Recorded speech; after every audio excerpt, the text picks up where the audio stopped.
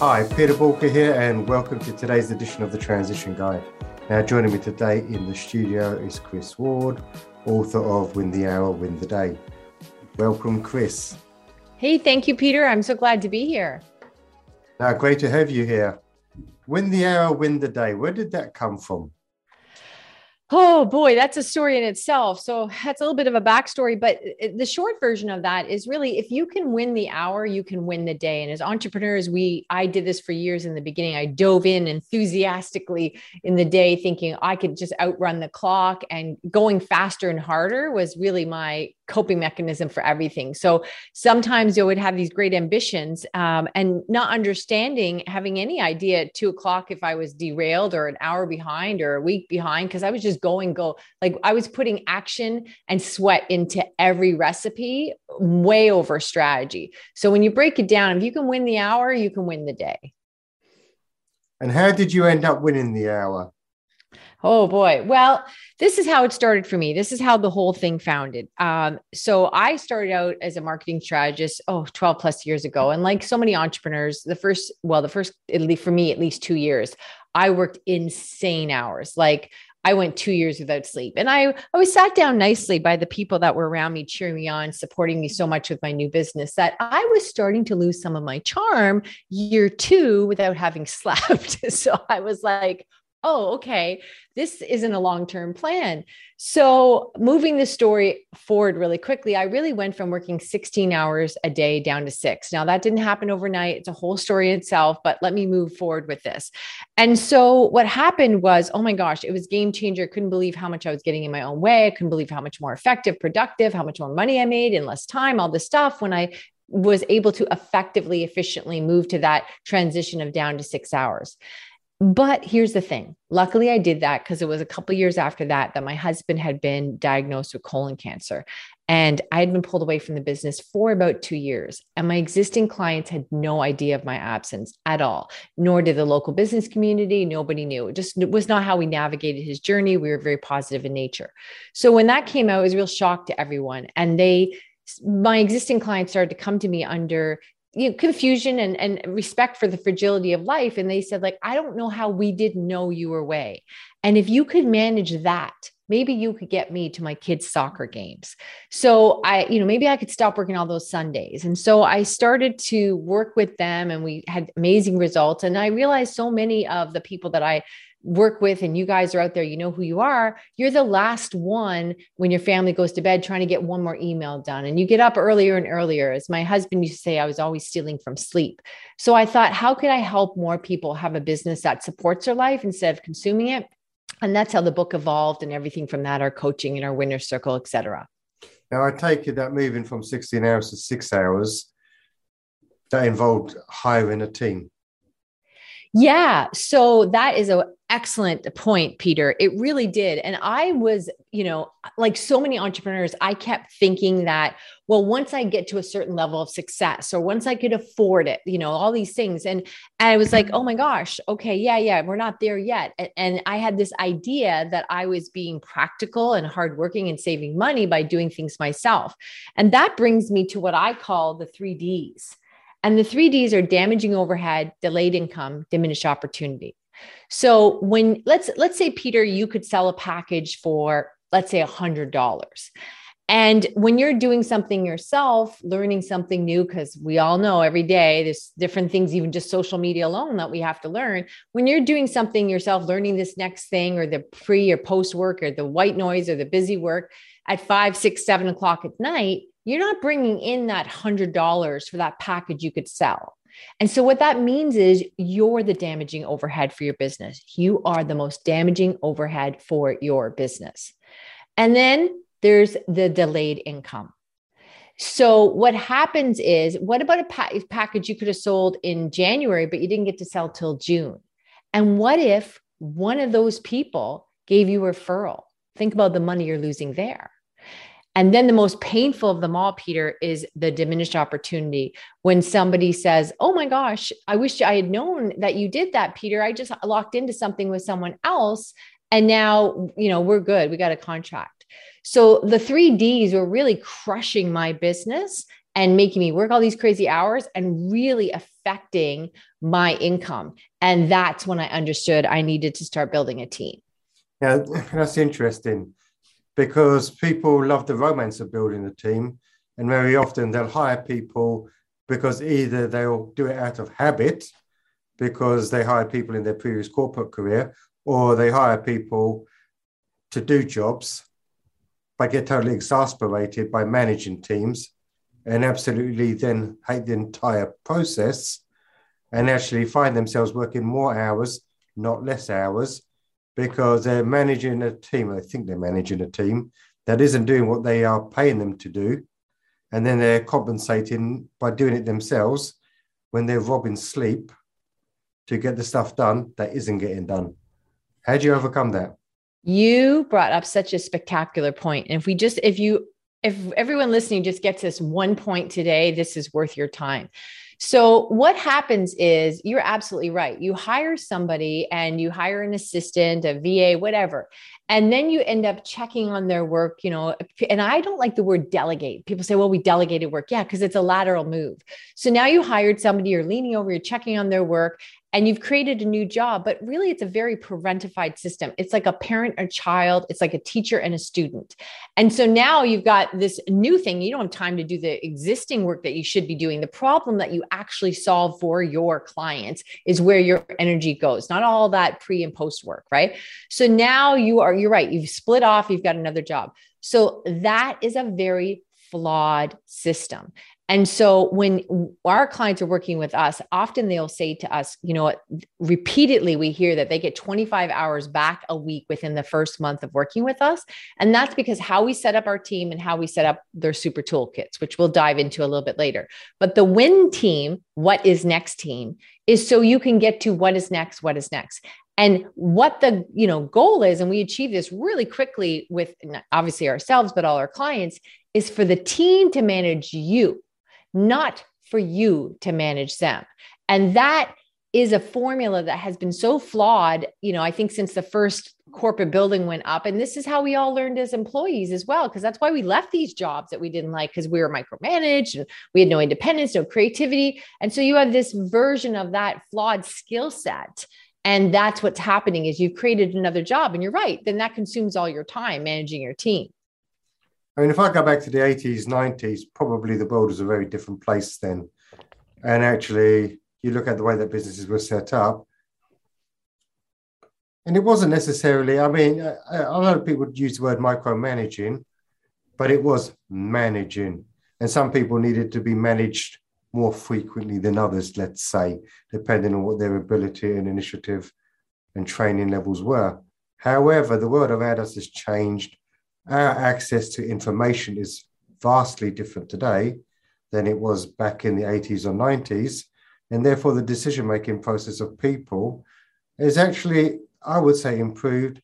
And very often, if you go to Google, Google will have a better way of doing things than probably the said manager. So how do we make that transition from habit, where we feel we need to manage people, to actually move into a more trust-based model, whereby just giving people direction and an idea what the outcome needs to look like, we can get the people that we hire correctly to do the job that they're destined to do? I don't think it's just about habit, right? It's about tradition. It's about experience. It's about, an outdated model. So for us, we rely heavily on what we call our super toolkits. Now, these are different than SOPs. Standard operating procedures are not usually written by the end user. They're usually written to cover liability, and they're very static in nature, right? And they're often outdated. And so what happens is we have these super toolkits, that our signature program, and they're breathing documents. And the ultimate goal of super toolkits is to constantly compress the amount of time it takes to do something. So if something normally takes you 12 steps, as we get more and more efficient, as we're working on this document and the efficiency of that program, and we never make the same mistake twice, and we just get better and better, those 12 steps will go down to 8. And so everybody that works with us in my company and in all our clients in the winner's circle is you're always looking to achieve that 60% execution model. You didn't start a business just to run a business. So you want to be always working on that, being instead of the administrative web, you want to be in 60% execution. So how we do that is with our super toolkits. And it therefore sets up a framework for you and your team. So, whatever it is I'm doing, Peter, like when I wrote my book, Win the Hour, Win the Day, I thought once I was done that, I thought there'd be a parade in my honor. Like I thought, okay, I will never want for anything again. The book is out. I'm good. I'm done. And that doesn't last very long, where you need a podcast, or now I think that book should be part one of a 3-part series, right?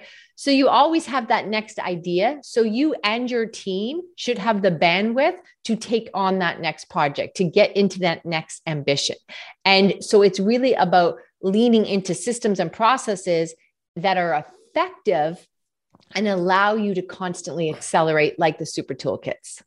How do you think the super toolkits have evolved during the pandemic?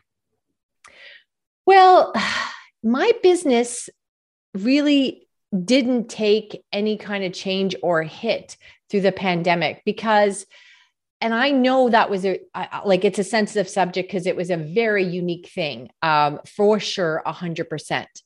But I argue that if you go back in history, every single time, if you check the news from a year ago to 10 years ago to 20 years ago, the news at some point would say we are in uncertain times.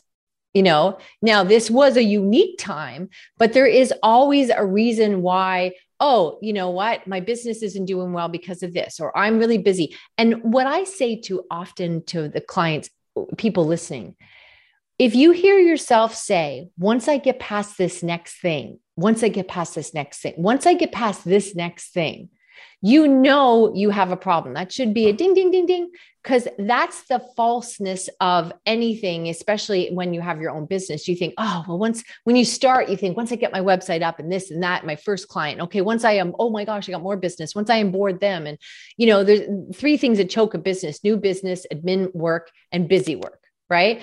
And you're always thinking, once you get past this next thing, it will be different.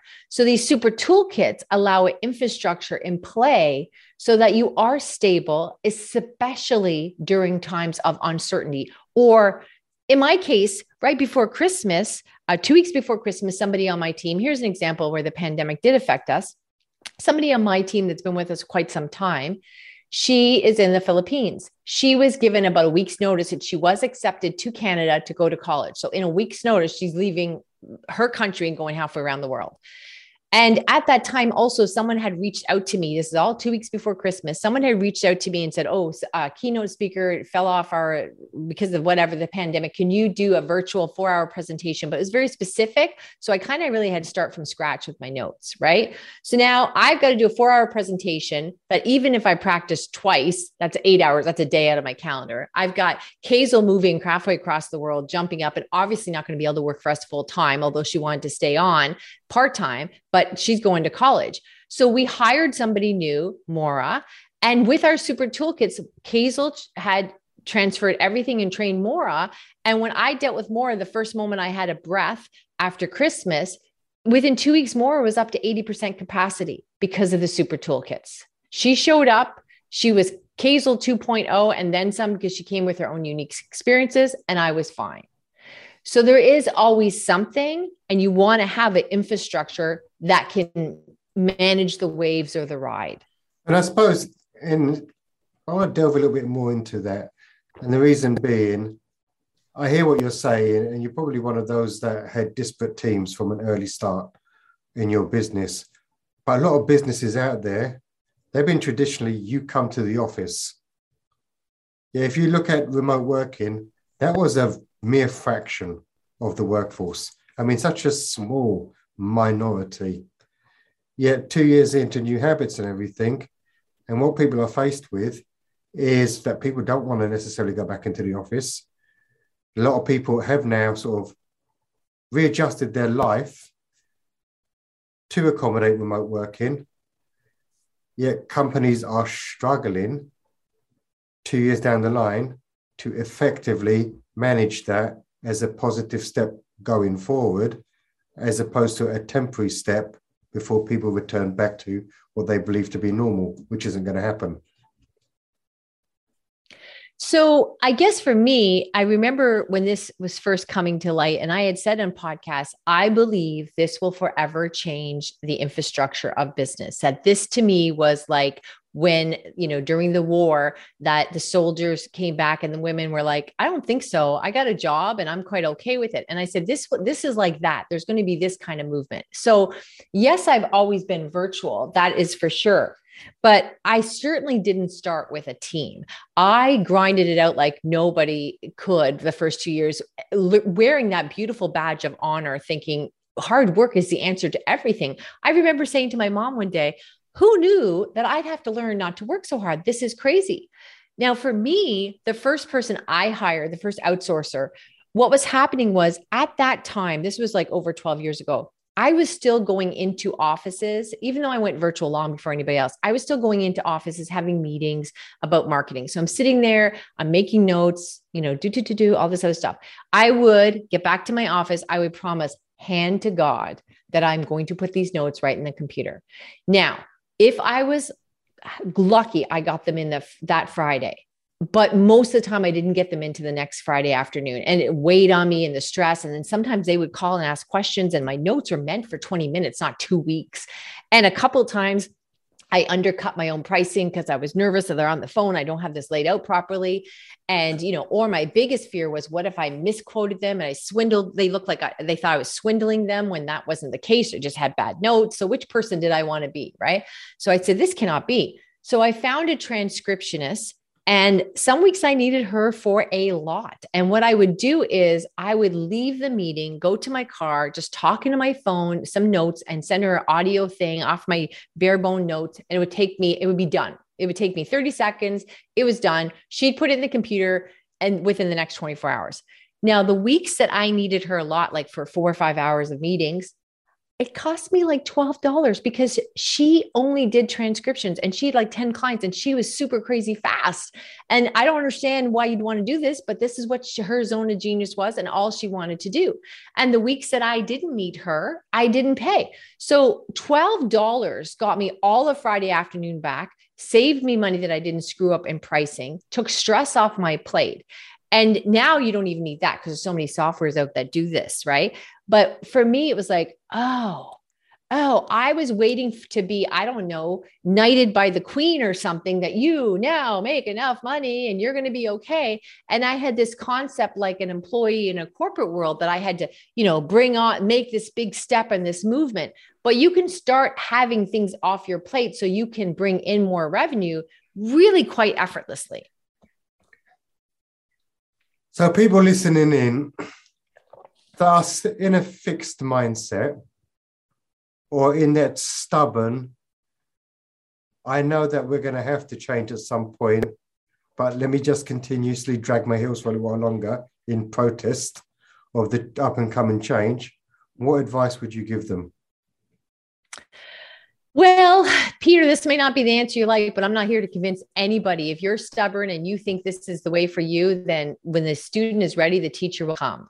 What I will tell you, though, is I thought in a noble way that I couldn't be doing more for my business or my family, that getting up earlier and earlier and staying later and later was the best thing. I was giving sweat, blood, tears, working when I was sick. I would do anything. And I thought, you cannot be more invested or committed than I am to my business. How could this be a negative thing? But it's just very counterproductive. How effective are you when you had 6 hours sleep last night and 4 hours the night before? And I would read these studies and about productivity and how the brain works and fatigue and all. And I thought, yeah, I get it. But somehow my brain, because I care about my business so much, is exempt from all these studies that were done in Stanford. Like, oh, no, my brain is different, right? And I guess I would say, think about like this. If your goal is, let's say, to make 10,000 a month, let's say you are making 10,000 a month, or you want to make 10,000 a month. And right now you're working, let's be conservative, 50, 60, maybe 70 hours a week. which I will put a pin in that for a second and say a lot of people are working that they don't even count. They'll be like, well, on Sundays I go in and I try to get ahead of my emails, but that's not work because I'm not dealing with clients. So there's all these things they pre-qualify that are in fact still work. So let's say you're working 60 hours a week. I know a lot of entrepreneurs, they would love to work 60 hours a week. That's not even a crazy amount. So you're making 10K or you want to make 10K and you're working 60 hours a week. If your goal in business, which is always the goal of business to bring in more revenue, to do more, if your goal is to get to 20, 25K, then do you think your hours are going to decrease at what you're doing now? I'm making 10K, I work 60 hours, I want to make 25. Yeah, that should bring me back down to 30 hours. So just look at the math. Look where you are with your math. If you want to double your income, can you do that without increasing your hours? That's when you might want to talk to someone like myself. Now, if people want to sort of care a bit more about what you do or interested in having the conversation, how do they get in touch with you? Yeah, I'm on all the socials, but you know what? You could check out our free gift, free FREEGIFT gift from Kris, KRIS.com. And I've just put something special in there for your listeners. So you might want to check in there because there's something there that we still charge for, like our audio version of our book. So you might want to get there rather quickly. And just tell me that you heard me on this great show and we'll become fast friends. Brilliant. Thank you so much, Kris. Now, if anything today has resonated with you, you want a bit more information, you want to start looking in your business about how do we do this stuff, and want the conversation, head over to Bulgur.com and get in touch. If you loved today's episode and found it totally valuable, please subscribe so you don't miss future episodes, like it, and also please share it so that other people can benefit from the learnings that Kris has shared today. Kris, you've been an awesome guest. Thank you so much for joining us today. Thank you for trusting me with your audience. And remember, failing to learn is learning to fail. Please stay safe.